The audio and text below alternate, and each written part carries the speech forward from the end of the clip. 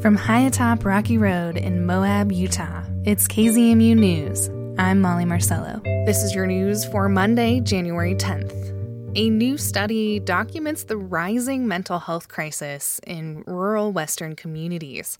Will Walkie from our partners at KHOL in Jackson, Wyoming, has more. Nearly half the respondents in the over 1,200-person survey say they were at least experiencing mild mental health problems in the first year of the pandemic. Plus, almost 15% are exhibiting symptoms of serious psychological distress, like extreme restlessness, worry, and hopelessness. Tom Miller is a professor at the University of Oklahoma and a co-author of the paper.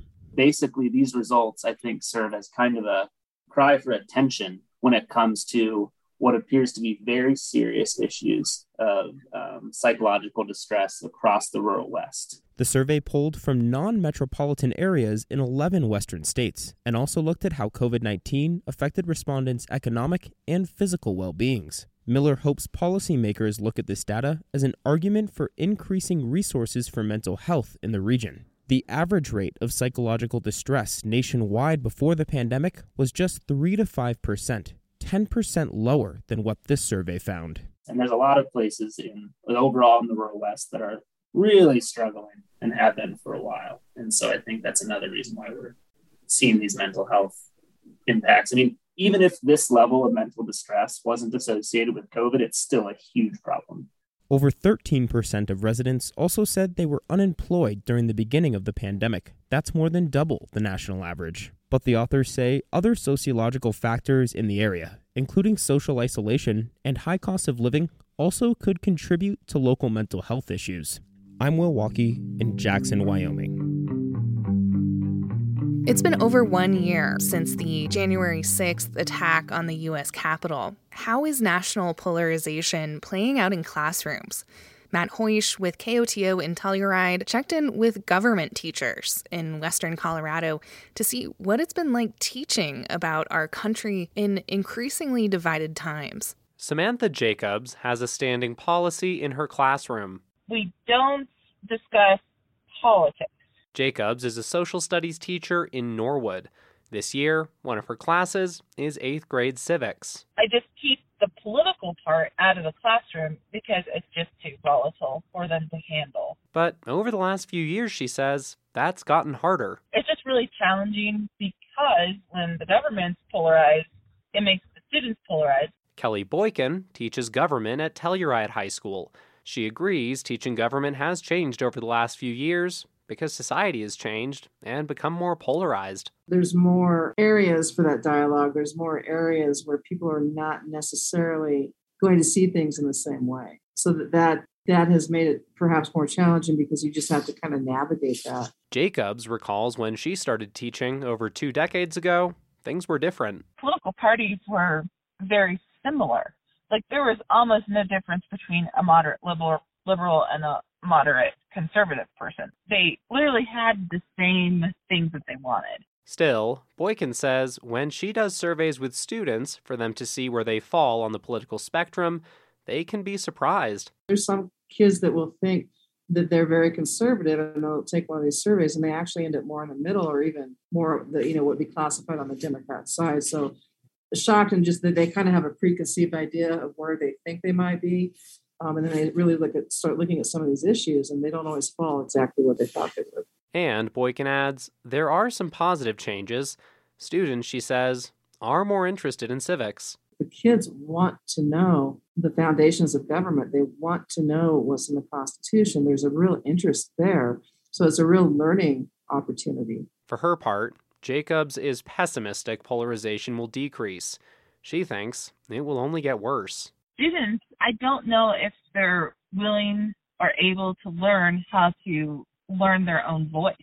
They're hearing so much of that rhetoric at home, but then they believe that that's the only way, and they're not willing to explore other options. Boykin feels differently.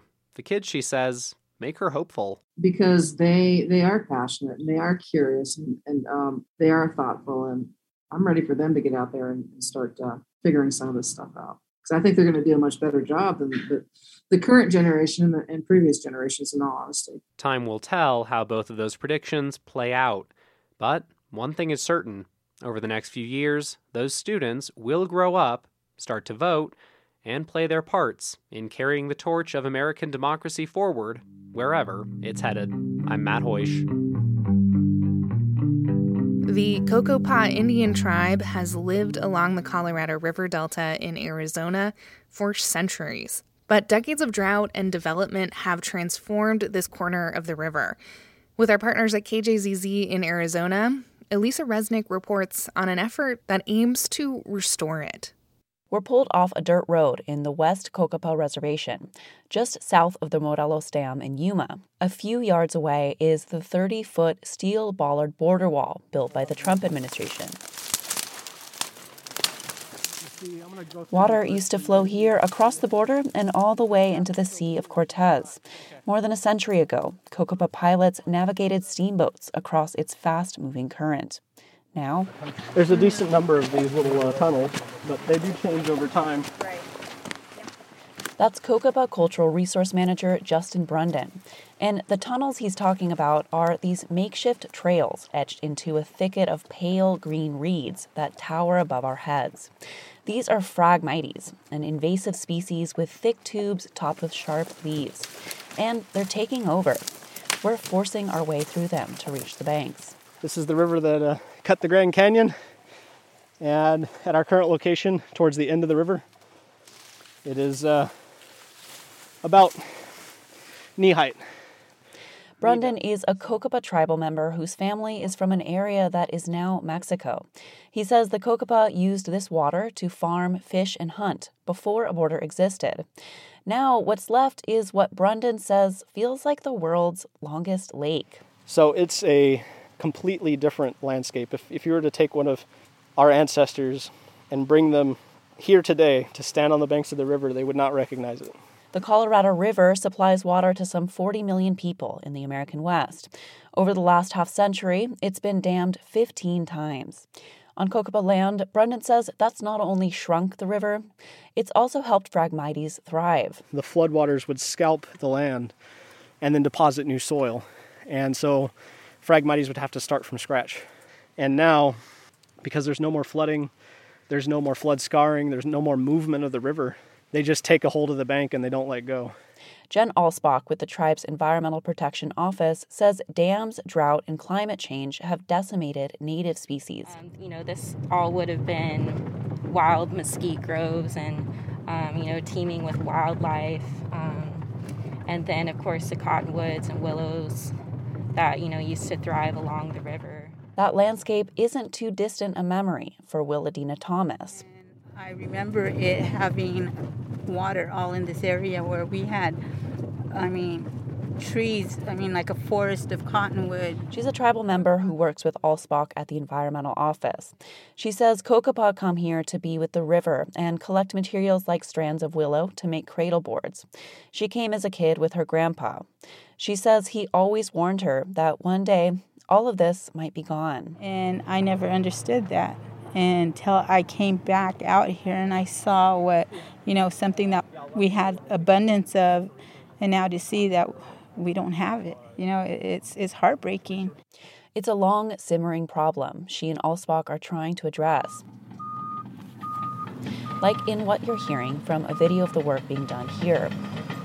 They've spent hours here and at another river access point further north, first using machetes and long shears, then heavy machinery to cut back Phragmites and stout tamarisks. Just off the river's banks, young cottonwood, mesquite, and willow trees thrive in the tribe's nursery.